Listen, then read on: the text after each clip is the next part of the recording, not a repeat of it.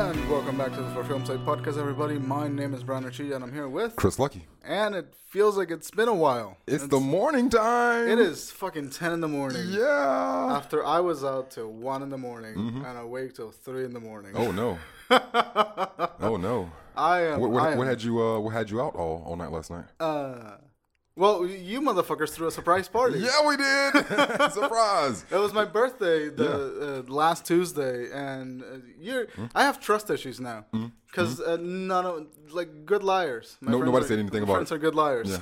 Yeah, we've had a Facebook group chat for about a month now, 2 months now or so. So yeah, it's been going on all around you. And my friend Louise, I was talking to her, no idea. I went to LC Pills. LC Pills. Yeah. Shout out to LC Pills. I went to visit her. I looked her in the eye. You looked me in the eye and you said, "What are you doing for your birthday, Brian?" And so I have trust issues now. Yes. But the party was nice. Yeah. We went, we drank, we ate. Thank you, Sarah, for the delicious food. Oh yeah. Is Sarah is she in culinary in any kind? She should be. She made a cake for Lauren's birthday. Oh really? That everybody. It was the strawberry cake with She champagne. made that. She made that. That show. I thought that was bought. That was That's what I'm saying. delicious. Yes, she's on it. Damn. So I'm like, well, all right. Sarah should get on that. Yes. But thank you, Sarah, for the delicious food. Hey. Thank you, Daniel, for the Hello Kitty cake and the Dora the Explorer candles. Was that a ice cream cake? Yeah, it was ice cream cake. It looked so good. It had the confetti all over it, but I had just finished drinking a couple of beers and whiskey shots, and I'm like, I can't do it I want to. I took a big slice out of that cake, but I had the same problem. Yeah. And I just went fuck, I can't eat this thing. Yeah. I'm gonna die. Yeah. But thank you, Daniel, for the for the Hello Kitty cake. Yes. And Teresa for organizing the whole fucking thing. Oh, yeah. And thanks to everyone that came out. I met a couple of people there. It was cool, and our friends came out. Yeah, we met that lady that was planning to burn her boyfriend's house down. That fucking happened. Yeah. What the fuck? Her. How did I forget that? She was fun. She just came creeping around 11, 12 o'clock at night, just walking around, just random person. Just she was looking for her ex-boyfriend apparently, and he was supposed to be there at a certain time and he wasn't there. So she was plotting on either burning his apartment down or slashing the tires. Yeah, it was either fuck up his car or burn the apartment down. Yeah. And but that was a weird conversation because she started by creeping around the backyard and everyone was in the porch, and so she got sort of caught in the deer in headlights look by Devin. Yeah. Oh yeah. Well, thank you, Devin, for showing up too. Oh yeah, hell yeah, Devin. So she got caught in the headlights by Devin, and she was like, "I'm not gonna rob anybody. I'm just." And then she just sat next to us in the perch, just stood us and told us her story about her boyfriend was supposed to go to her wedding, her sister's wedding. Yeah. And some shit like that, and how his sister was there, and they texted. Yep. And then so either someone committed arson or vandalism. So it wasn't arson. So we didn't get to see it. So yeah. But crazy fucking lady. Yeah. Just admitted to felony in our porch. It was a fun time. It was entertaining, if nothing else. Because in all odds, she just went home, got drunk, and fell asleep. But for those 2 hours of her telling us her bullshit story that she was gonna possibly burn down her boyfriend or whatever, that was fun for me. Yeah, that was a good time. That was fun. You would have gotten to bang her sister, apparently. Yes. She apparently had a all right. So she has a boyfriend who says that he was with his sister the whole time. That's what he says he was. She was like, well, you should have been here by that. You should have been back in time. I was like, all right, well, I can help you out. What does his sister look like? Because I can go ahead and have sex with his sister in a way to, retribution to help you out. Right. Sort of some revenge fuck type situation. Yeah. That never came to fruition, though. No, never came to fruition. I'm guessing she might have went ahead and burned that car down then. I don't Yeah. I think she would have rathered have some property damage than watch a man fuck the dude's sister. Yeah, well, all right. Shame for you. Would have worked out for me. Yeah, would have been a win-win. But yeah, no, the party was super fun. Yeah. I got a little lit. I drank, and then I ate a lot, and then I walked home. Did the hamburgers ever happen? No, there were no hamburgers. There were lots of hamburger buns. Oh, yeah, I saw a lot of hamburger buns, and I was worried. I was like, why the fuck are there no hamburgers? Yeah. But no, it was just they lied to us. Yeah. Yeah, it's the one thing I'm miffed about. No burgers. But it was a good time. It was a great time. It was. And I walked home, and then I have a date today. Oh, yeah. In a couple hours after we're done recording. Nice. And I walked home, and I'm an idiot because I normally is like, oh, okay, I just go to sleep, and then I wake up at 6 a.m. and I watch adaptation, and then that's it. Okay. But what I actually did was I went to the bathroom and I like trim my beard and like make shit, and then I just stood in the bathtub and I just talked to her on the phone through Facebook Messenger. Yeah. Till like 3:30 in the morning. There was no water in the bathtub. I was just sitting in a bathtub. Yeah. Empty bathtub. Empty bathtub. Yep. Just nothing happening. Yeah. Just sitting there. And I stayed up messaging her till like 3 in the morning, and then I was like, fuck, it's 3 in the morning. Yep. I'm gonna take a nap so I can wake up and watch Adaptation. Mm-hmm. And then I watch it. By the way, we're talking about Adaptation. Mm-hmm. And then take a nap, woke up, and then it was like 3. I got 3 hours of sleep. Yeah. And I was like, all right, I guess I'll watch Adaptation. Mm-hmm. Watched it, and then fell asleep again, and then woke up again. So I've heard 5 alarms this morning. Oh, sheesh. I am exhausted, but it's gonna be a good time. Oh yeah. I was at the party last night. I did what I like to call a Irish goodbye, French goodbye. I call it Dutch the French exit, goodbye, but people call it the Irish goodbye. French, Irish, Dutch. I've heard like 3 different ways of it. But yeah, it's like I'll go to a party, but then it's like I don't want the whole why are you leaving? No, we're about to do this, or this is going to happen in a little bit. It's like I don't want any of that. So it's like I'll make sure that I engage everybody in the party, that everybody's seen me, that we've all had some kind of interaction, and then at some point in the party, I'll kind of just tiptoe my way out and not come back in. Yeah. Slide the fuck out. Yeah, so I did that around 11 or 12, I guess, somewhere around that time, and didn't come back. Did not. No, I just I started watching the movie and fell asleep. I was too fucking jacked. Like, I mean, it was good times though, but yeah. Yeah, it was a good time, but I feel you. Yeah. I'm gonna do archery today. Oh no! Oh yeah, you were talking about that. Yeah, my date is archery. Yeah. And I'm fascinated by this. Yeah. Oh yeah. Because I don't know how to do archery. Yeah. So I'm hoping I don't shoot her.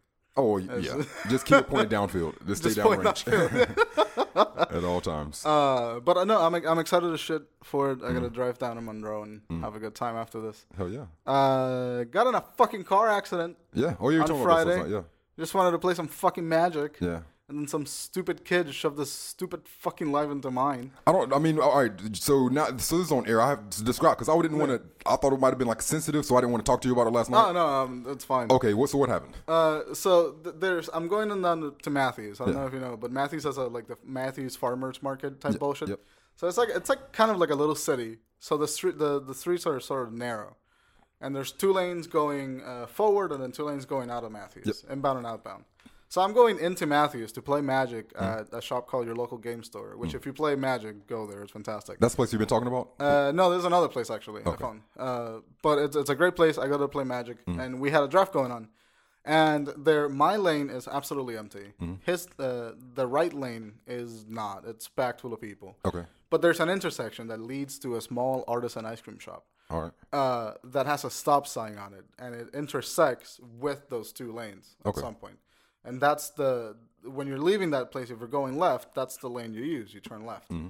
And so there's a stop sign there, and it's kind of on a hill, so it's like hard to see. Like I get why it happened, but it's like hard to see outside into the road. Yeah. And then the lane that was like closest to him was so packed that there was no way he could have seen my car happening. So he thought he was clear. Yeah. And then he just like sped away out of the stop sign a little too quickly. Yeah. And then, but there was one other car going outbound that blocked him from finishing the left turn. And I was going at 30 miles an hour, which was the speed limit. Yeah. And by the time that we both noticed that we were on collision path, there was nothing we could do. Did you T-bone him? Yeah, but it was only on the bumper side. Yeah. But it was his fault because he admitted that it was his fault. Oh, when the police got there, he said it's my fault? Yeah. Oh, well, shit. Yeah, he admitted it was his fault. Wow. It was an 18-year-old kid. He was like, I just didn't look before I went out the stop sign. It was my fault. That's awesome. Yeah, so shout out to that kid. Wow. For handling it. Had he said nothing, then the insurance would have put it on you because of where the accident takes place. Right, yeah. But with him saying it's my fault, shit, that's what's up. so we're dealing. I'm getting a rental on Monday. Yeah. And then getting my car fixed on Monday.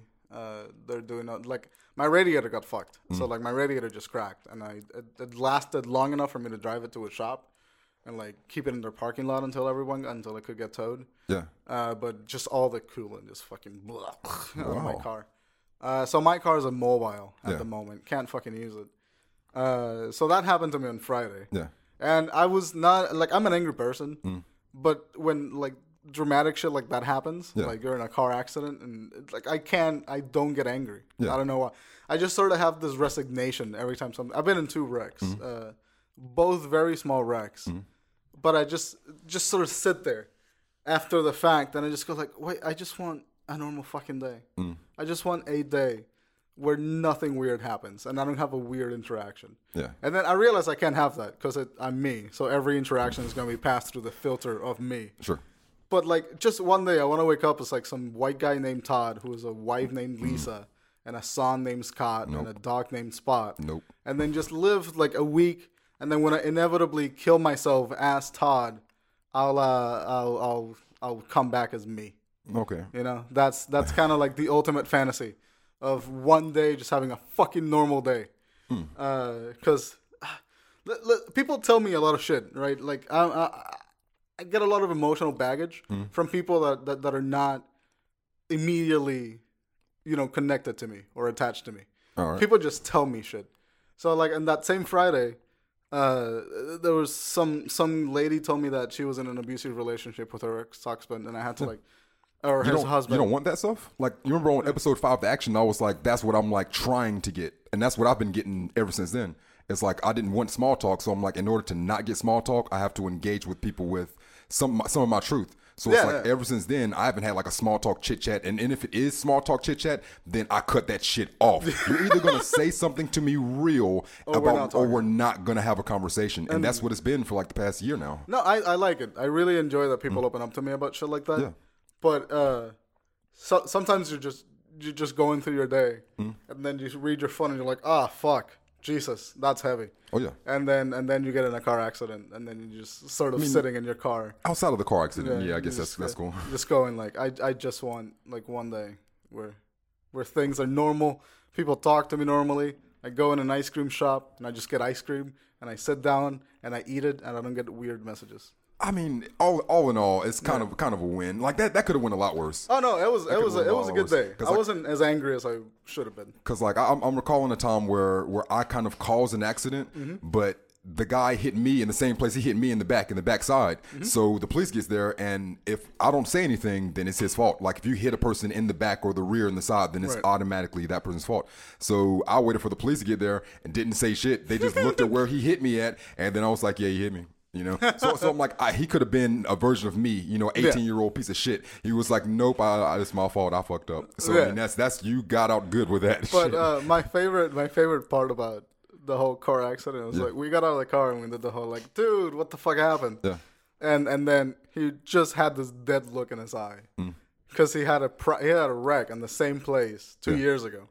So he just got out of the car and he just looked like just life drained out of his eyes, just like fuck, man. Oh yeah. So like I went out well. I got out well of the situation, getting a rental. My car's getting fixed. Nice. I've made friends. Yeah. I'm friends with the lady. Oh yeah. That messaged me that day too. But just at the moment, the day was a little fucking overwhelming. And by 8 p.m., I was just like, I just want to go home and masturbate and go to sleep. Nice. So that's what I did when I got home at 10 p.m. on Friday. Oh yeah. Yeah. That's about it. I made myself a friend of sorts. Not a friend. We're not friends or colleagues or I don't know what you would call this so far right now. But it's like I really like what he does, and I'm kind of stalking him in a way. All right, this should be interesting.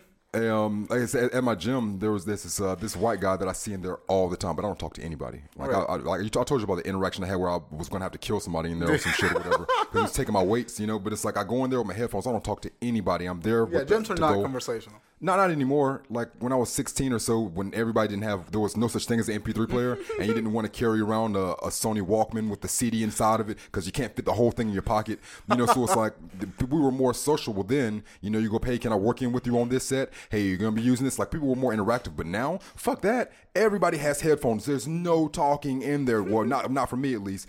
You know, so I go about that, and I'm going 3, 4, 5 times a week to just antisocial. But I see the same people, you know, and they see me. But it's like it's not to the point to where, you know, like after you've seen somebody like 30 times and they know they've seen you like 30 times, at some point it seemed like you would give like hey, I recognize you. Right. No, we're not doing that. You know, and it's like awkward at that point, you know, because so many times we've seen each other and never just a head nod. Hey, I've seen you. Yeah. Hey, you know, none of that. You exist in the same same space and time that I do. Exactly. Yeah. So that's never happening. And the more and more that I'm going, then the harder it's getting to ignore these people that we see every day now, that because I'm going so many times. Yeah. Well, there's this one particular guy in the sauna. I love the sauna. My favorite place is like being inside the dryer. You ever put like a blanket or a towel inside the dryer for like 20 minutes or so, then you take it out the dryer and then wrap yourself around it? Yeah, that shit feels great. Oh, it feels so good. Especially when it's like really cold outside. Yes. And you're just like, it feels so good, and that's what the sauna feels like for me. It's like I go in there and I'm just wrapped by warmth, and I'm just sitting there. Now, like I do 20 minutes, and I feel like 20 minutes is well more than enough. Like the internet says 15 to 20 minutes. So I'm like, all right, cool. Now this is white guy. Whenever I go in there, and I go at the same time, so I'm generally people there on a schedule. So you're generally seeing the same people every time. Right. So I go in there and I do 20 minutes. So usually when I go in there, he gets out a few minutes before me. And I'm thinking like, yeah, he can't take the heat like me, motherfucker. I got that willpower, determination to stay, because that's all it is. It's just, willpower or pass the fuck out, right. In the sauna. So he gets out, and that's happened a number of times. So this day, I guess I started a little bit later or earlier, and I'm in the sauna alone, for a minute. And I was like, okay. And then the guy's in there, and he comes in. I'm like, okay, this guy. I'm like, how long are you doing? He's like 40 minutes. It's like 40 minutes. And I was like, I didn't realize that like I was only there for partial of his time. He's doing 40 minutes. And like looking at the guy, he's like my height, attractive, like white guy. And I don't recognize this guy at all, but he's the news anchor for WCCB TV. Oh, wow. In the mornings, yeah. But it's like this guy, he has to be like 55, 56, but he looks like somebody's like 35. Like I'm 33, but maybe looks like 26 or 27. Right. So he's like 50 something and looks like late 30s, early 40s, whatever. Nice. But he's chiseled, thin, very lean, and sitting in here for 40 minutes. And it was like, how you doing today? And I didn't have my headphones inside the sauna this time because whatever, long story, but yeah. I didn't bring them in there. So I'm sitting there without my headphones inside. So he looks and he's like, so how's it going? I said, I'm just trying to get there. And he was like, every day, but you'll never get there though. I was like, what? And I looked up at him, and I wasn't expecting that response. Yeah. And I guess he wasn't expecting my response of, when somebody says, how are you doing? It's just general, good. Yeah, right. Just a general small talk. Yeah. I'm doing fine. Yeah. But it's like, I'm fucking exhausted. Like, I haven't eaten. I've been eating like 1,200 calories a day, and I've just not finished working out. I'm fucking tired as shit. I just want to eat a goddamn pizza, but it's only a Thursday, and I got to wait till a Saturday to eat that pizza. So it's like, I'm just fucking exhausted. So anything that you say to me, I'm going to respond to you with the actual response. So he was like, so how's it going? Just trying to fucking get there, man. Just trying to get there. So then and that's what I was talking about, like the no small talk stuff. Yeah. So it's like, hey, me too, man, every single day, but you'll never get there. I promise you'll never get there. It's like, it's about the grind. It's about the journey. It was like, you have to appreciate the work that you're putting in and not the end result, because right. The end result is going to move. As soon as you get to the end result, then it's going to move another 5 steps away and another way and another. I was like, oh shit. But but he was, I don't know. It's just something I've been thinking about, trying to find that person. Like, he's a good 20 years older than me. He's experienced my mistakes and seen where I'm at right now, and he's gotten to the next step. And it's just somebody that I want to kind of learn from, right. And see what it takes. Because like he was talking about the sacrifice that he has to make to be on camera, yeah. And the discipline that it takes every single day, and just his life and what he does. So and he's a WCCB TV anchor? News anchor, yeah. That's Channel 9, right? I don't know. I don't watch the news. Yeah. No. That's fucking awesome.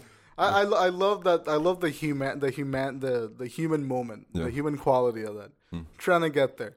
You know what? You'll never do it. You won't.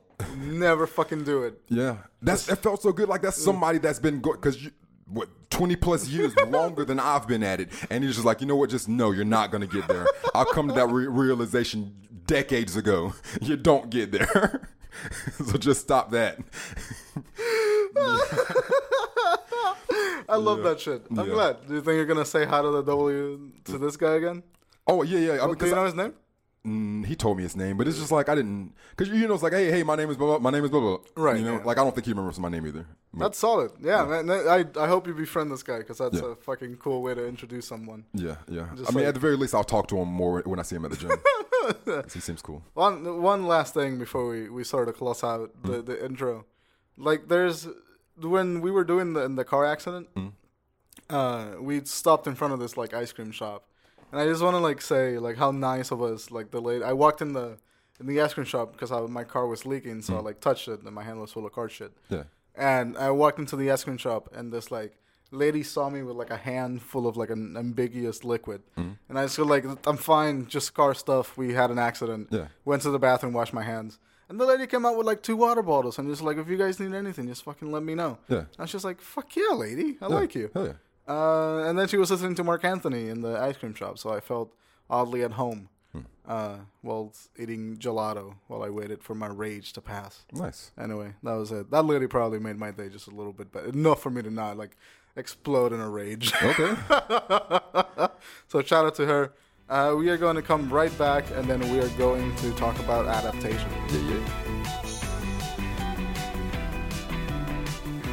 I probably cut this out, but I've been reading like your barrage of tweets. Yeah. Because you post like every weekend or something. Yeah. You post like 700 tweets. Like, cause my fucking brain is going fucking insane. Like, you know, like last month I was comparing myself to goddamn Gandhi. Right. You know, it's like I'm fucking hungry. I'm hungry as shit, and it's just like I don't know. It's like I love food, man. It's like the thing that I love, and it's just like putting yourself in like an uncomfortable position and seeing who you are now. Right. It's like, it's one thing to like when everything goes good and everything is fine, like the person that you are then when everything is great, that's one person. But the person when everything goes wrong and everything is bad, when you have a headache and you feel terrible, who is that person? Right. And it's just like trying to exist in that and kind of and still be a good person. The person that doesn't say, I'm just trying to fucking get there, you know, just on a regular day. It's like, no matter how much is going on, you know, to just be able to stay within myself. It and stay calm. And be balanced, like through anything. I'm working on that. I'm working on that too. It's I'm tough. really bad at it. It's tough. Like, just, awful at it. Yeah. Anyway, we'll talk about it later. Yeah. But welcome back to the First Films Week podcast. We're going to talk adaptation. Adaptation. Which is probably, it's Charlie Kaufman again. We've talked about Kaufman before. We did Malkovich and Eternal Sunshine, right? Yep. Fantastic fucking movie. Spike Jonze as well. Spike Jonze. So let's just go through a rundown. The rundown adaptation. It's a rated R movie. It's a 1 hour and 54-minute long comedy / drama that came out in 2002. The director is Spike Jonze. You'll know him from Her. Great movie. Love that shit. I love that shit too. Being John Malkovich, Where the Wild Things Are, and numerous music videos. Fatboy Slim, Kanye West, Beastie Boys. He's worked with everybody for that. Nice.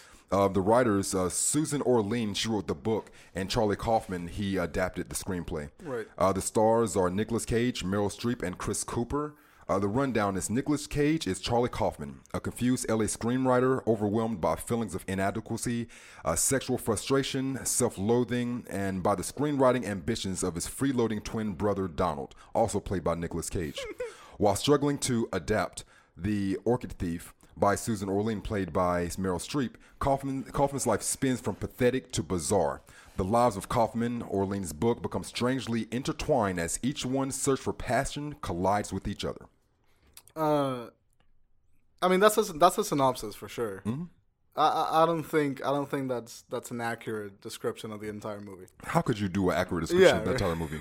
Like we will have to write like a 3 pages. Well, no. But sometimes you read a synopsis and you're like, yeah, that's what that movie is. Mm-hmm. But I don't think that works for adaptation. Do you think you could do that in like a 2-sentence thing? Nah. That's what I'm saying. Like this movie is like a lot. It's super meta. It's a movie within a movie. I mean, it's it is a metaphysical comedy about writing a movie that's writing itself. Yes. That's really like the movie's about a movie that's writing itself. Yeah. That really is. You know what movie was like that I did not like at all? Which one? The what's the name? Shoot. Jonathan said that it was really good. Secret Window? Shoot. I'm going to have to move on if I can get this in 5 seconds. There's 2 redheads in it. Both of them very attractive redheads. At the very beginning of it, they're getting Nocturnal raped and Animals. killed. Nocturnal Animals. Yeah. Did not like that. That's the movie within the movie where the movie is writing itself as it is happening. Did not like that. Right. I think this movie, because it starts out as a movie that's not that. It starts out making fun of that type of movie. Sure. It started like because the plot of the movie is that we got this book, The Orchid Thief, which Charlie Kaufman has been hired to make an adaptation of in film, then realizes that there's no structure in it, and he's sort of living a pathetic, miserably depressed, frustrating life, and this is just kind of like the cock block on top of everything. It's just like sort of fucking him up mentally, and his brother's living in his house, and he's just sort of run down and depressed, and his brother decides to become a screenwriter, and it's frustrating because he sees his brother experience success while he's having trouble adapting this fucking book into a movie. And it's just kind of like, it's a neurotic, depressing, sort of just surreal type of narrative. Oh yeah. And the movie starts, it starts with this really cool montage of like Charlie Kaufman just saying how much he hates himself, essentially. Monologue. Yeah. Just a monologue. Yeah, thank you, monologue. Charlie Kaufman just fucking hating himself. Yeah. And saying all this kind of shit. And then it goes into a montage of like the beginning of the Earth, and it just goes through like evolution of time. Yeah. And then monkey, and then life, and then whatever. The baby being born and everything. Yeah. And you have no idea what's happened. It doesn't make any sense until you get to about halfway in the movie, and then he's writing that scene into the script. Yep. So like the movie's, you're watching the movie being written, but also you've already watched the movie that's been written. Sure. So it's like fucking bizarre. Like it's a weird sort of communication with the audience, and I think that it's meant to make fun of a lot of things, and then it becomes the things that it makes fun of. Very much. And that's why the movie works, because I like if it was just making fun of things, we would have a writer that's sort of not self-aware. But Charlie Kaufman is very self-aware in writing this movie, and I think that's why it fucking works. Do you know when this movie came out, and whenever someone asked me about it, last year, the year before, I'm like, yeah, it's Nicolas Cage is in it. He plays a twin.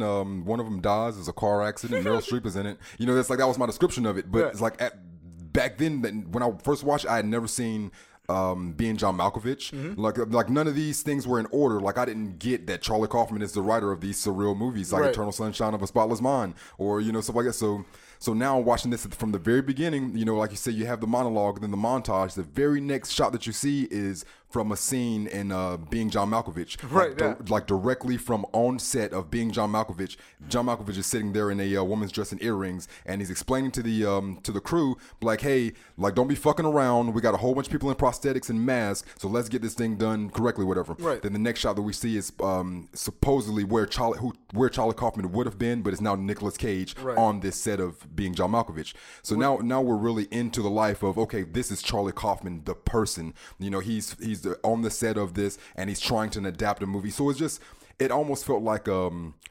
autobiography type of thing, but just mocking, you know, his actual real life. And he even goes into it like the end of it. He's like, you know, it's so narcissistic. I've wrote myself into the story. I wrote myself in, you know? And that's what it become. But yeah, there were some really great performances. My favorite too were Meryl Streep and the weird guy with the teeth. That was a Cooper. Chris Cooper. Cooper. Chris Cooper. I really, really enjoyed Nicolas Cage. Oh, Nicolas Cage, yeah. Like I think it was my favorite performance. He did well, very well. And maybe it's because I grew up like right after Nicolas Cage became sort of the crazy meme. So it was nice to see him not as the crazy meme. Oh, okay, yeah. Maybe that's why. Yeah. But there's something about Nicolas Cage's face in this movie that just works. It just works for me. I don't think like any other actor could have done it, but the fact that it was Nicolas Cage just makes me happy. He's a very good actor. Me and my girlfriend often debate whether who's a better actor. I'll throw this to you: John Travolta or Nicolas Cage.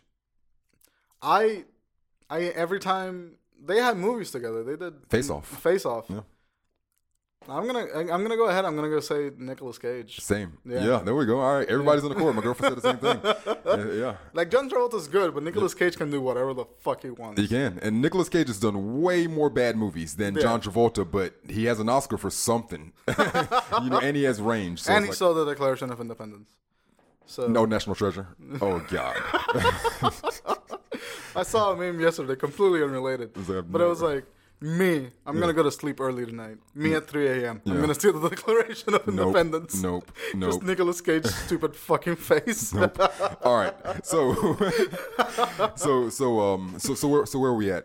All right. So we're past John Malkovich. They're on the script. Right. Charlie Kaufman is writing the script. By the way, the interesting thing about this sort of on-set shot that we had is that it was done clearly on a non-cinematic camera. Definitely. It was made purposely for the shot of making it look like he was actually there. Yeah. And then we get the cut from the cinematic. Like after he leaves the scene, we cut into a cinematic camera, which I'm not sure what psychological effect that had, But I know that when I saw that cut, I just went like, oh, okay, this is real now. Yes, definitely. And yeah. so like I feel like that's the effect that they were going for. It's fucking fantastic. Just brilliant.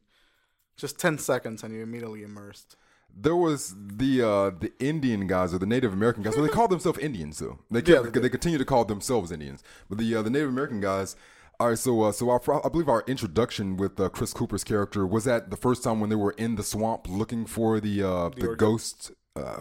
Ghost orchid or something like that, whatever the flower was named. Right. But they're looking for some elusive or a flower that can't be found in certain areas or whatever. But it's like on the endangered wildlife type of thing or whatever. Mm-hmm. So he's this white guy is out there looking for all of these different endangered plants, and he's taking Native Americans with him, 3 Native American guys with him, because there was some type of a Supreme Court thing that happened back in the day where there was a loophole in the law. Yeah. That because it's a Native American reservation territory, so like the Native Americans can harvest it, but not Americans, like citizens like that are not Native Americans. Yeah.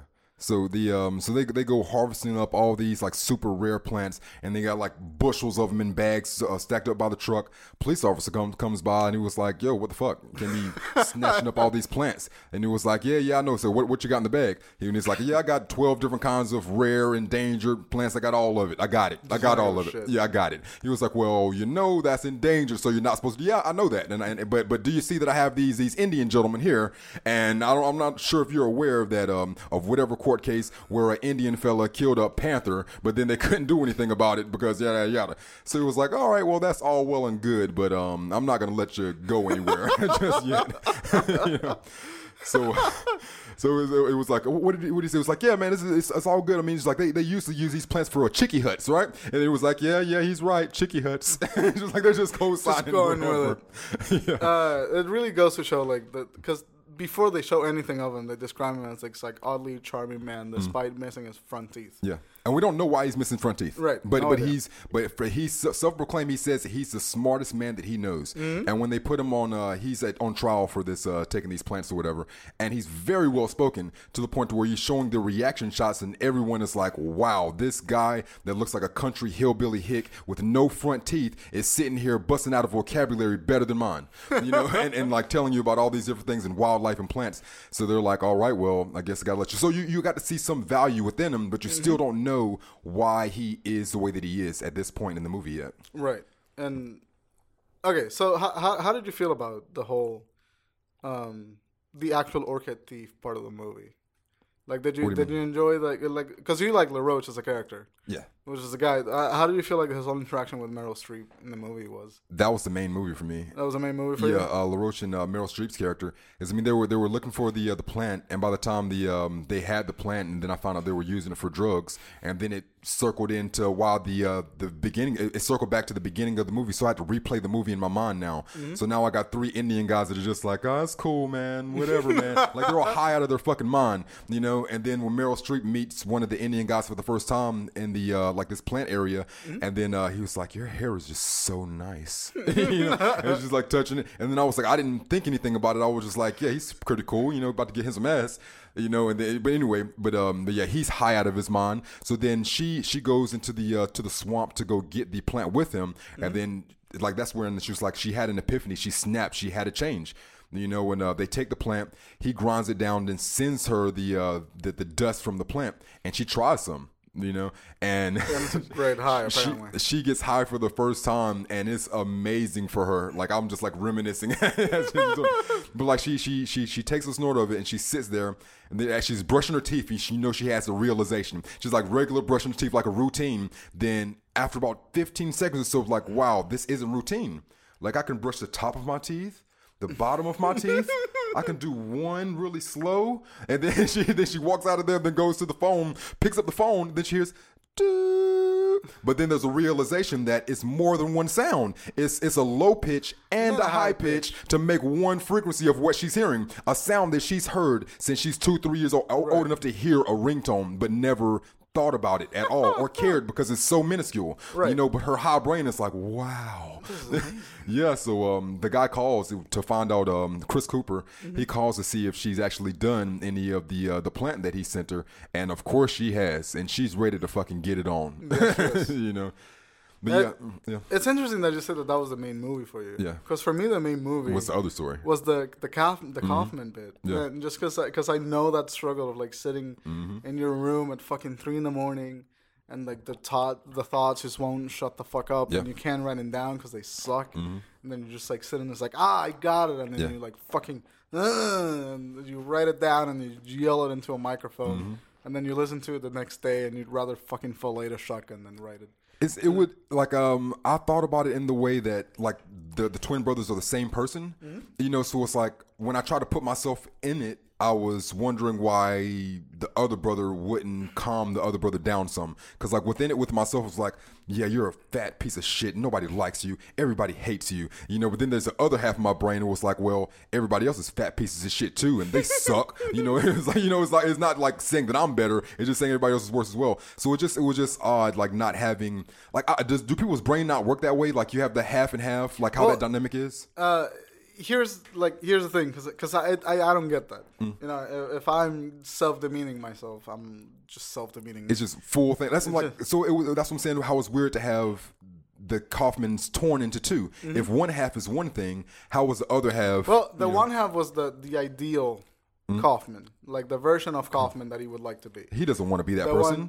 The person that knows about structure, that is a complete hack that can't write to save his life. Well, that's the thing. That guy's going to be very successful. The guy, he's very good with structure, but his writing is shit. He wants to write about a guy with like multiple personalities and a doctor that kills people in a way. Like he's terrible. Yeah. I'm not saying like literally want to be that guy, but he wants that confidence, that sort of confidence, that sort of persona of being like, yeah, no, I did that. I heard them. Yeah, they were talking shit about me. I don't give a shit. He wants that because he's sort of frustrated with the way that his life goes, and he's unattractive, and he's like, you know, there's a bunch of shit going through his mind. He's depressed. He just wants to be the not depressed version of himself. Yeah. Again, and I think that's what the Donald represented. Just the Kaufman that wasn't depressed and could do work. Yeah.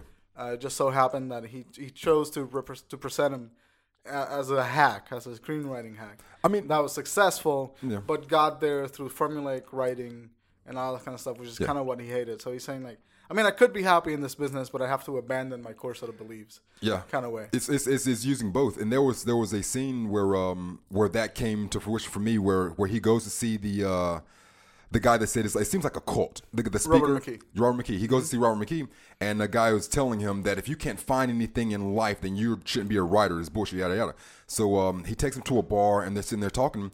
And what does this guy tell him? He's telling him about Casablanca. He tells about Casablanca. He said it's the best screenplay ever written. It was written by twin brothers, you know, and the brothers, they collaborated together to write this one thing. And at that point, I'm like, okay, you have the person, like if it's one person, which is Charlie Kaufman, you have the person that can give you the structure and the story, like like Robert is telling him. If you can do whatever you want through the beginning of the movie, but if you don't have a payoff, if you don't have something that is exciting that will make people watch at the end, then you don't have a movie. Right. You know, so and that's what kind of the movie writing itself, because at the end, then you get all this kind of random, ridiculous stuff. Man getting eaten by an alligator, car crash, flying out of a car, getting shot. Like the last 30 minutes is just so insane. Yeah. So it's like that's what I was getting like with the half and half. Like they're not actually brothers, like in Casablanca. Yeah. But if you put both halves together, it's like it's not so much that the structure guy's a hack or that Charlie Kaufman's character isn't a good writer, you know, but his brain is all the way on one side and the other person's brain is all the way on the other side. Like if you guys come together, you can write some of the best stuff that's ever been written. And I think that's the point of it. Yes, I think so. Yeah. Just because that happens to me too, the sort of the duality of me just staring at a version of me that wrote the thing that I want to write. Yeah. And I just like, dude, what the fuck? Like, help me out. Yeah. And it can't happen. You have to sort of. There's a moment. If you're willing to. Like, his brother was willing to, but his ego wouldn't allow him to go to his brother for help. That's what I'm saying. That's still part of yourself. It's like, I'm not going to, nope. Not going to do it. No, I'm going to write this fucking thing. Yeah. And that's why I like the Charlie Kaufman aspect of the movie a lot more. I really didn't care about the Orchid Thief, like part of the movie. That was just kind of there because he was supposed to adapt the Orchid Thief. Yes. Yep. And like, they're very distinct movies right up until the middle of the movie. when Charlie Kaufman said, "I gotta talk to this lady because I gotta know what the fuck this book's about." Yeah. And he goes to New York and he finally gives in and asks the brother for help. Yeah. And the that's brother's like, I would love to help you. Right. Sure, I'm on the way. And it's the thing, like, his brother is, he has a screenplay ready, and they say that they like it. He has a girlfriend of sorts, maybe, Right. you know. Or maybe they were just shacking up, but she was there in the morning. The girl from Malkovich. It was the bitch from Malkovich that you loved. I didn't. Yeah, she was a dark-haired girl. I didn't even pick that up, though. Yeah. I call her a bitch, not because she's a bitch, but that's because how Chris described her in the episode. I'm fine with that. Yeah. Yes. That would be like some wild shit if like. Never mind. I'm just saying, like, if I could say stuff and then people quote me and be like, it's okay because Chris said it. I'm not saying kill all the Jews, but Chris said kill all the Jews, so kill all the Jews. You know, but Jesus Christ. There was a lot of Jew killing jokes last night. That's why it's still in my head. There was an inordinate amount of Jewish jokes. Yeah. Oh yeah. Yeah, there were. Yeah, we have fucked up friends. Yeah. Anyway. I'm one of them. Yeah, definitely.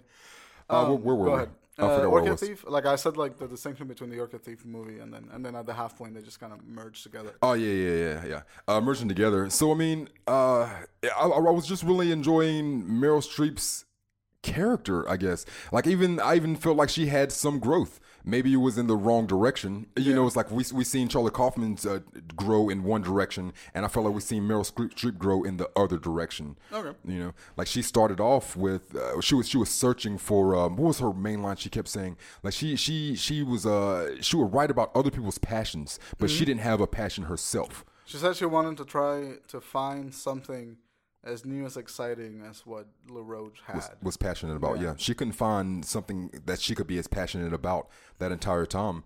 When she finally found that elusive drug that she used, it like opened up her entire world. Yep. She started having sex with the LaRoche guy. She's like making trips back and forth to see him, and while trying to cover up her journalistic integrity, you know, that I'm, you know, white female and perfect and great, and I don't have sex with hillbilly guys with no teeth and do drugs in the woods. Right. You know, so she's trying to cover all of that up, but she's discovering herself in the same time. And in order to keep that life and keep it hidden, now she turns down a deeper path. She's like, well, we got to kill him then. You got to kill him. Yeah. So I mean, in the end, 3 people ended up dying to kind of maintain her integrity, which gets blown up anyway, because when 3 people die, people are going to ask questions. Yeah, usually that's what happens. Yeah. And the catalyst of the whole movie was that Charlie Kaufman followed Meryl Streep's character into the lair of like LaRoche's on the like plant thing that he has, his house. And then they discovered that the drug and like Charlie Kaufman knows more about Meryl Streep characters than he should, and then she was like, "Well, now we got to kill him." And then that's the payoff of the entire movie. Oh yeah, there was an underlying thing for me of fear throughout the entire thing. Fear being more powerful than love, right? And we see it a number of times. Or one small effect of it was Nicolas Cage is on a date, and Charlie Kaufman, whatever. But they're either on a date. And she's clearly wanting him to come into the apartment, come to the house with him. She's like, yeah, well, this is the end of the date. So he's like, yeah, well, I guess I'm going to go ahead and go home. And she was like, yeah, all right. And then she just looks at him and smiles and waits for him to be like, or I can come in. You know? And then he looks at her for a minute, for like 3 seconds. And then he thinks about it again. And then he's like, well, I got to go home and I got to write and the story. And then in his mind, he's justifying a reason, you know, why he can't come in. And because he's fucking terrified. Yes, exactly. And she's not reciprocating at all. She was like, well, okay, loser, I'm going to go in the house and go fuck off. He was like, well, you know, just because I'm scared right now, but I would still like to do something later. And then she's like, no, you're done. Because he tries to ask her out for to go see the flowers next weekend, and she's like, no, this is the last time you'll be seeing me. You know, so it's like it's something that he really wanted to do. It's like it's not so much as love in that situation, but the fear. He couldn't overcome his fear to get to something that he really wanted. Meryl Streep brings that up, kind of a parallel when she talks to LaRoche's character. He talks about how much he loves the beach. He always loved the beach. He loves the water. He loved the sand. He loved everything about it. And then one day there was an incident with like a jellyfish or a fish inside the ocean, and he never stepped foot in the ocean again. And then she was like, "What?" And it was like, "Why? Just because of one fish accident?" He was like, "Yeah, I hate fish. I don't mess with them. Fuck fish." And she was like, "And I'll tell you, it was like I love the ocean. I love the beach. I spent my life in that water. I love that water. But fuck fish." And then she goes on to like try to figure that out. She was like, why? Like something that you love so much, can just be stopped like that. And it was like, yeah, that trying to conquer fear, was a big thing in this movie. And that goes along with the Kaufman-esque part of the movie, where he's like, well, is this gonna suck? Like the fear of it's gonna suck. Can I do this writing? Yeah. Can I do this work? I'm scared of losing my job. I'm scared of losing my name. I'm scared of not being good enough. I'm scared of being inadequate. Yeah. All of that reverberated. Nope. I think you had it, but I wasn't going to get it. All of that was just sort of resounding throughout the entire Reverberated? Yeah, we got it. That's there. You know what I fucking meant. Yeah. We're professionals, guys. Yep. This is what you signed up for. Episode 65, guys. Yeah. So all of that was just riddled throughout the entire movie. Yeah. And I think that's why the movie works. Because it tackles the fear of being a writer. So if you're a writer, you can immediately identify with this movie. Yes. If you're anyone that's looking for some sort of passion, you can identify with this movie. Yep. If you're anyone that wants to be as confident and as charming as LaRoche, you can identify with this movie. Yeah. And you can see how all those three people sort of end up interacting with their world and their situation, and then and then how Kaufman looks at those people and then makes fun of them by making fun of himself in that situation. Yeah. And ultimately, I think that's why the movie works. It becomes a parody of itself, and in a way that that not a lot of movies are willing to do. They take themselves a little too seriously. Kaufman knows, like, listen, I have to make fun of my whole writing process because this movie is about my writing process, about writing this movie. Yep. So he had to make fun of himself. He was like, well, I didn't know how to end it, so I made it Hollywood. Yeah. Fucking made a car chase at the end. Yep. The car scenes. I rolled myself in it. Yeah. Fuck it. Why not? I felt bad for the way that LaRoche's character ended. Like, he got ate by a fucking alligator, man. And he didn't want to kill anybody. No, he was like, that's what I'm saying. Yeah. It's like, all right, so let's go back to his story. So from the beginning, like, we see this like what looks like, let's say, hillbilly redneck no teeth guy that's just always dirty. Always dirty, right. Because I mean he's in the swamps most of the time, so I mean that's his excuse. But I mean he's doing his job, so I mean that's his job. But and he's very good at his job from what we see. But we don't know. He's a botanist, really. He's a botanist, yeah. And at one point, Meryl Streep, she's around like her hoity-toity, like rich New York friends, and they're at like this nice, fancy like wine get together, and they're asking about LaRoche. And then she was like, yeah, he doesn't have his front teeth. And then she was like, you got to be some kind of sociopath, to walk around with no teeth, to subject everybody to you not having teeth, Because, I mean, it technically kind of, because I mean, it's like to where a sociopath doesn't care about anybody, what anybody thinks, and to subject people to that look when they don't have to, when you make the kind of money that a botanist does, it's like, well, you don't have to have no teeth in the front anymore, but it's like, so I'm questioning that myself. As soon as I hear that, I'm like, okay, so why is he walking around like that, So then they have a flashback. Finally, they say 3 years earlier, and they show him getting in the car, and his mother's in the back seat, his uncle's in the car, and his wife. They're all inside the car. His wife is in the passenger seat, mother's in the backside passenger, uncle right behind him. And he's talking about his business and how everything's picking up, and he's doing really well, and he's coming out of debt, and he's going to be able to pay a lot of bills. And they show his mother in the back seat, and she's just looking straight ahead and just so happy and smiling. She's like, I'm just so proud of you. And then a car comes, pow, smashes the shit out of the car, spins it around. The mother dies. Does the uncle die? The uncle, I don't know. I don't think he does. I know that the mother dies. The uncle is fucked up. The wife is in a coma for 3 weeks. So while she's in the coma, he's tending to her and everything. And as soon as she comes out of the coma, she divorces him. He says, Meryl Streep is like, well, that's kind of a thing. If I went through a near-death experience, then that's an excuse to get out of anything. He was like, well, even still, I still blamed her for it. Yeah, you know, he's like, I still blame him for leaving me, you know, afterwards. Because, like, the car accident wasn't his fault. And it's the thing is, well, it kind of is his fault. But it's just like them die. Like, he didn't purposely, he owns it. Like, when he talks about the accident, he says, I killed my mother and my uncle. You know, the uncle did die. He says, I killed my uncle and my mother. So it's like he owns it as if it was his fault because you didn't look before you were backing out of the driveway. Right. But it's just like, it wasn't intentional. You didn't go out and murder. It was an accident, yeah. So, so now you really do sympathize with the guy.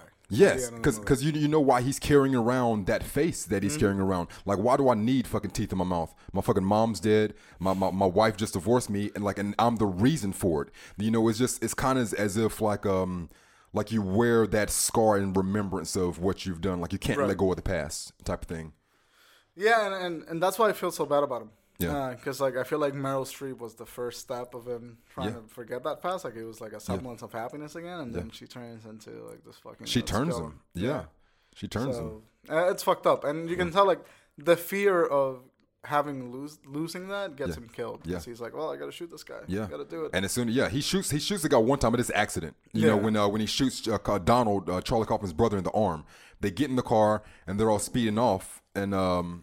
That was later. Yeah, that was a little bit later. But when he shoots him he eventually gets like snatched up by a goddamn alligator, right? Oh no, was that first? What's the sequence of events? What happened is like everyone fell asleep in the swamp. They're asleep, yeah. And then Donald and Charlie Kaufman are walking by the Sela Roach. They wake him up accidentally. Yep. He gets startled, so he just shoots. Let's go shot. Yeah. And then it hits Donald in the arm. Yep. They get in a car, speed away, and then they hit a Ranger. It's a pickup truck. Donald goes flies flying out of the window. Yeah. And then they have their death scene. Yeah. And then you and I you together, and yep. whatever. And then LaRoche comes back. Symbolism between that together. They are one. You and me are one. Yeah. And that was another writing thing that I really liked. They killed Donald. Yep. But at the end, Charlie Kaufman internalized what Donald was. Yes. So you didn't need him anymore. Yep. He was there. Yeah. Which was beautiful. Hell yeah. But then after the car accident, they go into the swamp again, and LaRoche is like, I don't want to do this. I'm not a killer. Yeah. And then he gets fucking ganked by the alligator. It was kind of like a thing like to where he mentally made the decision to stay with Meryl Streep and then do the heinous thing of actually shooting or killing somebody. Right. And then it was like, okay, the universe sent the alligator to kill him because it wasn't supposed to happen. Right. Like, that's the way things work in my mind. Anyway. Solid. Yeah. But that's what happens. As soon as he made the decision to kill the guy, alligator comes up. And what was odd to me, that usually an alligator is going to grab onto something, spin that shit around, and pull it off. Yeah. Like, it seemed like he would have not had an arm or a limb. There would have been a limb gone. Well, they got him by the torso. Yeah, but why did he stop? You know what I'm saying? Movie? So because he could have a death sequence? Yeah, because I'm like, what is an alligator is not just going to go bite somebody, thrash him around, and walk off, you know? It seemed odd. Yeah. But movie? But all right, but movie, yeah. He was making a Hollywood ending. So yeah, you didn't know, yeah. No, you're right. That's very true. Very true. Yeah. But like the song, like you and I together, like I love the symbolism of that. I love the fact that Charlie Kaufman internalized what Donald was. I love the confidence in Charlie Kaufman after having, seen Donald die. And like he calls his mom, he reconciles with his mom because I guess he had troubles with his mom at some point. Yeah. And then he goes back home and he's like, Amelia, I love you. And Amelia does her thing. And then as he's driving away from that date, he just goes like, I know how to finish the script. And the script is happening. The end of the script is happening as Charlie Kaufman decides how he's going to write the end of the He's writing himself. And then like I love the last couple of lines because it's like, and then he drove home knowing how the script ended. And God help you if you ever use a fucking voiceover. God help you if you ever use a fucking voiceover. He even makes a comment on that. It's like, oh, there's a voiceover he won't approve. Yeah. Fuck it. We're gonna do it.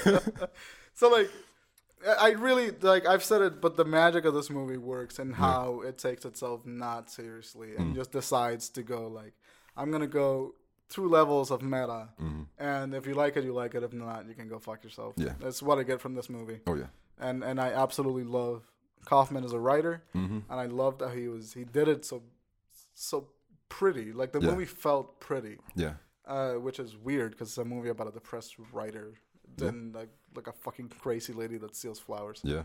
So like I just really have a soft spot in my heart for this movie. because I relate. There's a lot of movies about writers. Yeah. Oh yeah. But there's not a lot of movies about writers that are accurate. Mm-hmm. This is one of them. Yeah. This is the only movie about a writer that I can go like, yep, I've done that. Nice. I got it. Yep. Sit in the room 3 a.m, eat cheap dinner, and then cry about it. Yep. Been there. That is life. That is the life of a writer. So I absolutely love this movie. This is one of my favorite. Nice. I think it's not my favorite Kaufman movie. Mm-hmm. My favorite, that would be Eternal Sunshine. Mm-hmm. But this is my second favorite Kaufman movie. Hells yeah. Yeah, I love this movie a lot. Oh yeah. All right. What do you think? I mean, yeah, of course I love adaptation. yeah, man. Like I said, I mean, I've seen it. I thought that I loved it back then, like in 2011 or whatever. I thought that I did, but I had no idea. Like I said, I described the movie as what I described it as earlier. Right. So I didn't get the in-depth things to it. So between last night and this morning, a new appreciation for it.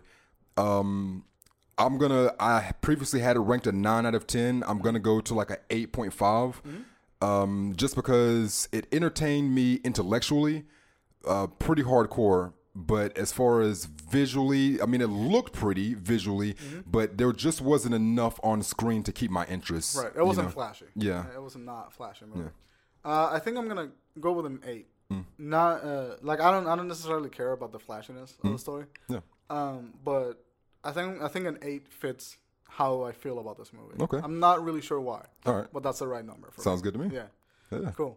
Any last words? No. Cool. Solid. All right. So we are going to cut, and then we're going to go back into the film and television premieres for next week. Yeah.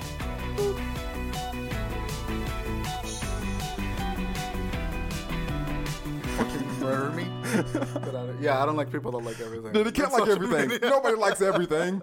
I don't even like myself all the time. So I know you don't. There's no way. No fucking way. Like what? It's a sociopath in the making. Yes.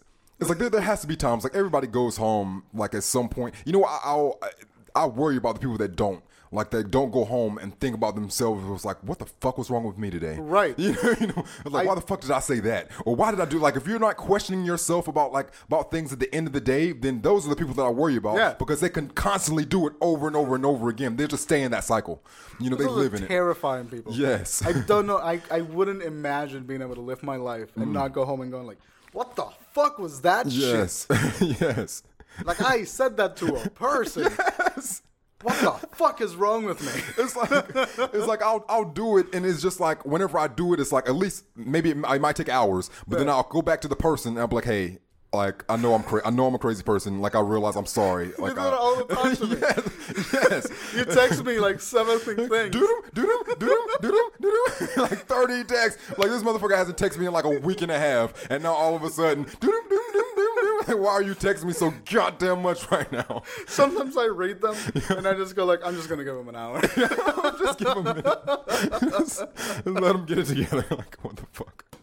Fuck those people. These people are scary. Like, all right. Like I don't know if I ever brought it up, but a few months ago, like I hit Brian up at like early as fuck in the morning, like bum fucking in the morning. Like I get up, my girlfriend gets up early in the morning, so I get up too. Right. So like 6 o'clock in the morning, and I try to log on to like Stitcher or SoundCloud or something regarding the podcast. 7 in the goddamn morning. Yeah, I'm trying to do something. Well, I started at like 6, so I went in my mind being crazy for an hour before I put you into it, and then by the time that I decided I was right, then I went full crazy.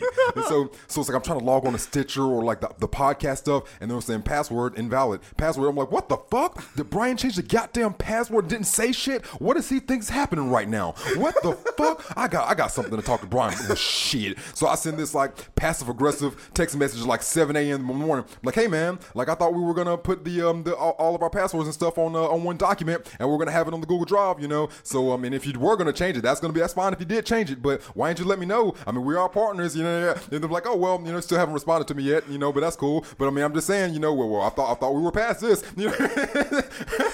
It's just a barrage. I woke up to like a barrage. He 20 messages. He wakes up like in the morning. He's like, what the fuck is this? And then the end result of this story is he didn't change any of the passwords. All the passwords were the same, and I was putting them in wrong every time. Every time. You know? So I had to go back. I'm like, I'm sorry, man. Like, I'm fucking crazy. Sorry, I'm crazy, man. Yes. I'm Put in an extra thing. You know, my favorite part of that story was if I had changed the passwords, I would have reacted negatively. I would have been like, "What the fuck? Fuck you! What? Just tell me what to do." But I didn't change the passwords. Yeah. So I just went like, "Man, he's gonna figure that one out later. It's gonna be funny." You would have been upset if you would have changed it. Because if I changed the passwords and I didn't tell you, I would have felt guilty. Yeah. So I would have been like, fuck, I changed the password. Yeah. Then I feel like my reaction would have been like, I mean, yeah, I did. I thought I told you. Sorry, man. Been trying to get past this. I know. My bad. I would have just been like passive aggressive about it. That we would have been like at odds at that point. Yeah. But I didn't change the passwords. Yeah. So like I just let it happen. Yeah. Which is funny because I know everything. Like everything I do for like on that document stays on that document. Yeah. It's just like this is gonna be pretty great in 3 hours. Yeah. But I get defensive when I fuck up sometimes, and I don't want to admit that I fuck up. Like sometimes I forget to upload the podcast at night, so I upload it on Tuesday mornings. And you'd message me, it's like, "Yo, where's the podcast?" And I'm just like, "Oh no, it didn't happen. The internet messed up." And I was like, I don't question anything ever. I'm just like, just do it. Like I don't care. It's like it's just like, and then the internet went out. And I'm just like, it's 7 a.m. and I'm sitting in bed, fucking crying. Yeah. Anyway, I'm neurotic. So this week in television and movie premieres, starting with Tuesday, May the 2nd. We got a short week actually. So the first one is going to be Maria Bamford, Old Baby. Oh, nice. It's a comedy special. It's going to be on Netflix Tuesday, May the 2nd. Man, that what was that Maria Bamford show that came on? Dynamite? Lady Dynamite. That show, they're going to be getting a season 2. Maria Bamford, fuck yeah. Nice. I'm curious to see her special because I can't handle the TV format. It just makes me insane. I think you'll like her stand up. Nice. Or maybe you will hate her stand up. It's in between. You can't kind of like her stand up. Either you're really gonna like it or you're absolutely hate it. Because I know how awkward her persona is. Yeah. So like I don't know if I dig that or if it makes me too uncomfortable. That's what I'm saying. Yeah, it'll be one or the other. Yeah, with her. But the thing is, it's like you might like it because you know that it's coming from a real place. Right. Like she's legitimately diagnosed with her illnesses. So I mean, yes, it's a real place. It's really good.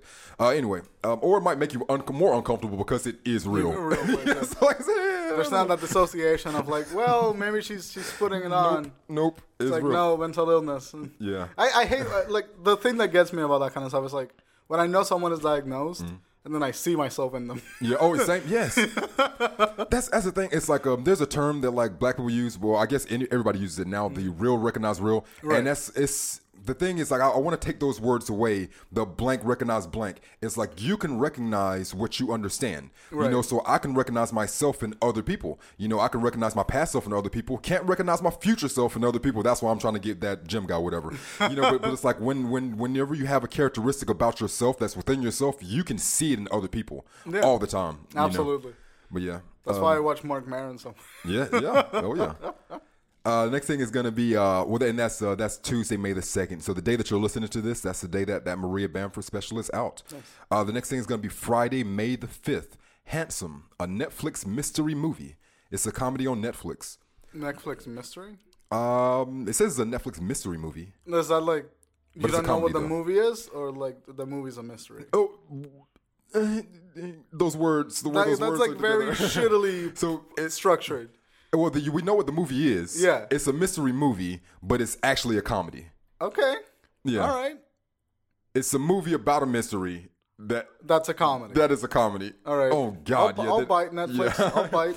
But it's Jeff Garlin writes, directs, and stars in this comedic mystery about a Los Angeles homicide detective. The cast also includes Natasha Lyonne, Amy Sedaris, Christine Woods, Steven Weber, nice, and Eddie Pepitone and Leah Remini. Did you say Jeff Goldblum?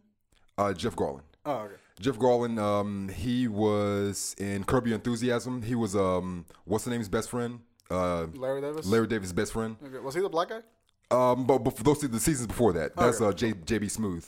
The white guy, big hair, kind of tall guy, kind of stocky. Mm-hmm. But that's Jeff Garlin. Nice. He had his own podcast about 2 years ago. That's why I know the name of. I recognize the podcast name. Oh well, if you're one of the rare ones that got to listen to it, if you did, because like it only lasted for like 6 months. I don't think I listened to it. I just know that he had a podcast.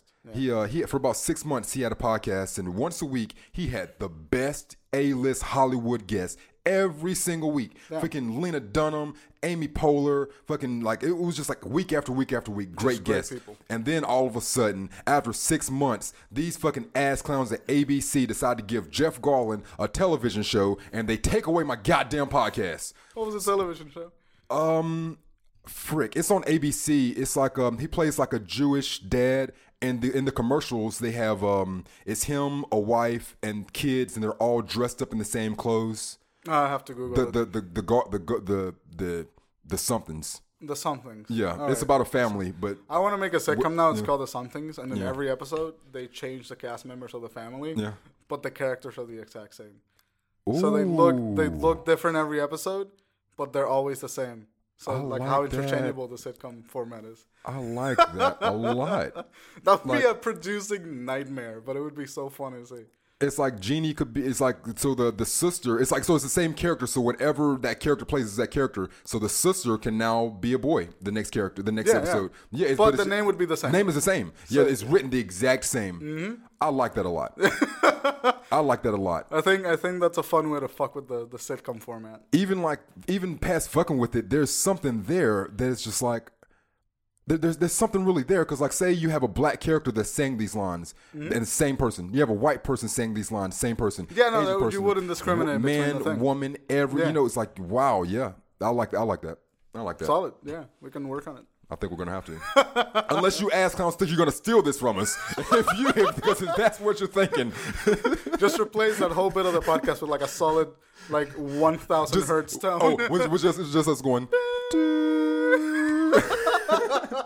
That's a recall from Adaptations, ass clowns. But that's Handsome, a Netflix mystery movie, a comedy on Netflix. That'll be Friday, May the 5th. The last thing for television is going to be Sense8. Oh no, that's coming back. Sense8, yeah. I couldn't get into it. It wasn't my bad. It's good. It's goodish, yeah. I can't do television, and I hate it. I watched the whole season and didn't like it. I'm not gonna watch season 2 though. Yeah. But yeah, Sense8, I mean, it's good enough. Like, the premise is good. It's like you have all these human beings, and they share senses. So it's like once something's happening to one person, then they can understand and feel it and whatever, and they can know where that person is and yada, yada. My favorite thing about that show is sort of the sex? Various, well, yeah. Oh, yeah. But the representations of sexuality. Mm-hmm. And then also there's, I forgot her last name, but I think it's Amanda Freeman. Okay. Maybe? She was in Doctor Who. Mm. And she was the only black companion in the early Doctor Who seasons. Nice. And her name was Martha in Doctor Who, and I fucking love that lady. And she's in that show, and I fucking love watching her. She's great. Hell yeah. That's all I have to say about Sense8. Yeah, I mean, yeah, Sense8 it was good enough. I mean, decent enough. Just not gonna do another one. Not gonna be doing a season 2. That is one movie in that paper. One movie. Can you guess what that movie is? Oh, maybe Guardians of the Galaxy? Guardians of the Galaxy. Guardians of the Galaxy. Guardians of the motherfucking Galaxy. In love with Guardians of the Galaxy. And it's like, I love this movie more than I should, I guess. Like, the movie isn't as good as I love it. Like, right. Like it's like a Rotten Tomatoes gave it like a 90 something, and it's a really good movie. That's how I feel about Deadpool too. Yeah. But Guardians was directly exactly what I wanted at the time that I wanted. Number one, it's the first movie that me and Tessa, my girlfriend, ever seen in the movie theaters. Oh, nice. Yeah, so this is like, that's why we had to rearrange a whole bunch of stuff and everything. That's cute. Yeah, because I was like, yeah, I'm gonna go see the movie. It's like, you're not seeing Guardians without me. This is it came out in 2014, our first movie date. So it's like, okay, no, we have to go see this together then. But that's cute as fuck. Oh yeah. But why I'm so endeared by it is, I was pissed off as much as you were, and I guess everybody else like around your age, about fucking Marvel movies. Mm-hmm. Like, I mean, they came out like for my generation, like the first one, like the first X-Men, the second X-Men, and for me, there was nothing else before that. So this is good. This is good. This is great. And then after 3 movies and 4 movies, 5, and then you make all the different Logan movies and the First Class and then Apocalypse and all this other stuff. And then at this point, I'm just like, this isn't what I was wanting anymore. Nope. This isn't, like, y'all fucked up the Phoenix saga. Like, all that's fucked up. You fucked up the damn Sentinels, like, stuff. I mean, it's just like there was a lot of shit that's fucked up, and I was angry with Marvel. Mm-hmm. So this was my last, like, ditch effort. Like, I had never heard of the Guardians of the Galaxy. I'm like, this is something. Yeah, no, I never heard of it. Had never heard. So I'm like, Marvel, this is your last chance. Because if you fuck up right here, I'm just done. You're dead to me. And went to go see it, and it was the most fun, like, just enjoyable movie I had seen in so long. I went off comparing it to goddamn Star Wars. After I seen it, I was like, it reminded me of the first time I seen Star Wars. It's fun. It's great. But yeah, it's a really good movie. I love that movie for the same exact reasons. It was just like, it was refreshing. Yeah. And the climate where everything had gone stale. Yeah. And Guardians of the Galaxy pulled out, and you had charming ass Chris Pratt, Dave Bautista. I forgot the lady's name, but like the cast was just fun. Yeah. And what was her name? Zoe Saldana. Yeah. And Bradley Cooper. Bradley. Oh yeah, he's a raccoon. Hell yeah. Yeah. Fuck yeah. Do you, me and Tessa were talking about so Chris Pratt. Yeah. The only thing that we knew him from 7 years ago, Parks and Recreation. Yeah, Parks and Rec. That is it. He was a tall, chubby Andy that was dating Rashonda Jones. No, that was her. Nope. You're talking about Rashida Jones. Rashida, yeah. That's not Rashida Jones. Aubrey Plaza. He was the. Do you remember? Oh, in the beginning, he was dating Rashida Jones. Then he dated Aubrey Plaza. Yes. You watch Parks and Recreation. I watch a bit of that show. Yeah, he dated Rashida Jones the whole first season. Mm-hmm. Fuck me, you're right. God damn it. Fuck yeah. Yes. And you know what? I was also wrong. His name is Jake Gyllenhaal. Oh, Gyllenhaal, yeah. Gyllenhaal. Jake Gyllenhaal. Oh, there we go. Gyllenhaal. That's the thing. Because like I live in a black and white world, and it's like there's no such thing as, because when you was like I was like, well, I'm like technically right, because everyone in the world calls Jake Gyllenhaal Jake Gyllenhaal. Like whenever he's announced for a movie or a television show, it's always Jake Gyllenhaal. But then it was like, no, you're wrong. And then I was like, you know what? Yeah, I am wrong, because I'm not technically right. There's right and there is wrong. Right. Yeah. So he said his name is Jake Gyllenhaal. Gyllenhaal, guys. That's a fucking thing. So can we stick it so that we're the only ones that when we talk about Jake, that we'll call him Gyllenhaal? Yes, Jake Gyllenhaal. But Guardians of the Galaxy is a 136-minute runtime. It's an action-adventure science fiction movie. The rundown is set to the backdrop of Awesome Mixtape Number 2. Guardians of the Galaxy Volume 2 continues the team's adventure as they unravel the mystery of Peter Quill's true parentage. Oh, no, that's what I was talking about, the Chris Pratt. So the only thing we really knew him from was Parks and Recreation. Yep. He was the chubby dude dating Rashida Jones, then Aubrey Plaza later on after that. So his first big movie was Lego Movie. Now, he wasn't, pictured in Lego Movie. He just voiced the main character. Was it? I thought Lego Movie came after Guardians. No. Well, even if it was, that's not gonna make my point. But I'm saying, all right. So you have him from that. So how do you go from taking, let's say Lego Movie wasn't out. Let's say Lego Movie's not even a thing. All right. So how do you take someone who the only thing that they're known from, presumably, is Parks and Recreation, a 6'2", 250-pound, frumpy, out of shape guy that has charisma, that has undeniable charisma, but has never sold a blockbuster movie in his life. And you're saying, hey, let me bring you on with Zoe Saldana, who just sold billions of dollars with Avatar. Let me bring you on with Bradley Cooper, who's just made millions of dollars. Everything. Let me bring you on with Vin Diesel, who's making all kinds of millions of dollars with his Fast and the Furious knockoff shit. It was like, you know what I want to do with you? I want to make you the star above all of them. You 6'2", 250-pound frumpy motherfucker, you. So I'm like, like how? Of anything, like they took him, transformed his body in a matter of 6 months, and gave him top billing over. Because I'm like, at the same time, you could have thought that Bradley Cooper could have played that character, and Chris Pratt could have played the raccoon. Right. I love that Chris Pratt did, and I don't want to change it. Yeah. But I'm just saying, like the thinking in it, like whoever cast him and everyone that checked him off as they were going by, like y'all took a risk that paid off hard. That was the best casting decision in a long time. Like you launched him, like, and now he what he does from here on out, that's on him. But you launched him into the stratosphere. I think the interesting part about Chris Pratt is that maybe he got that opportunity for Star-Lord just because purely on how charismatic he is. Of course, yeah. Because that's what they needed for that character. Yeah. There's no way that character would have worked otherwise. But you had to take that chance because, it's just... It's a pretty big chance. Oh, yeah. Because, it's like usually with those types of movies like that, you have to have some type of track record to show, okay, we're investing $100 million. Who's able to get us $100 million back? Right. You know, and he has nothing that says that he can besides his charisma. You know, and I get this is charming. Let's bring him in. Yeah. So I'm like, I want to give you a fucking gold medal for everyone that was involved that did that. I mean, that signed Chris Pratt up for that. So I'm excited for that fucking movie. Hell It's yeah. gonna be lit. Yes, it is. Anyway, I think that's it for today, right? Oh yeah. Cool. You can find us on Google Play Music, iTunes Podcast app, Stitcher, and SoundCloud under the name For Film's Sake. You can find us on Facebook at the FFS Podcast. And you can find us on Twitter at _FFS Podcast. Hey. And hit us up, talk to us. Thank you guys for listening. We will be back here next week. Yeah. Woo.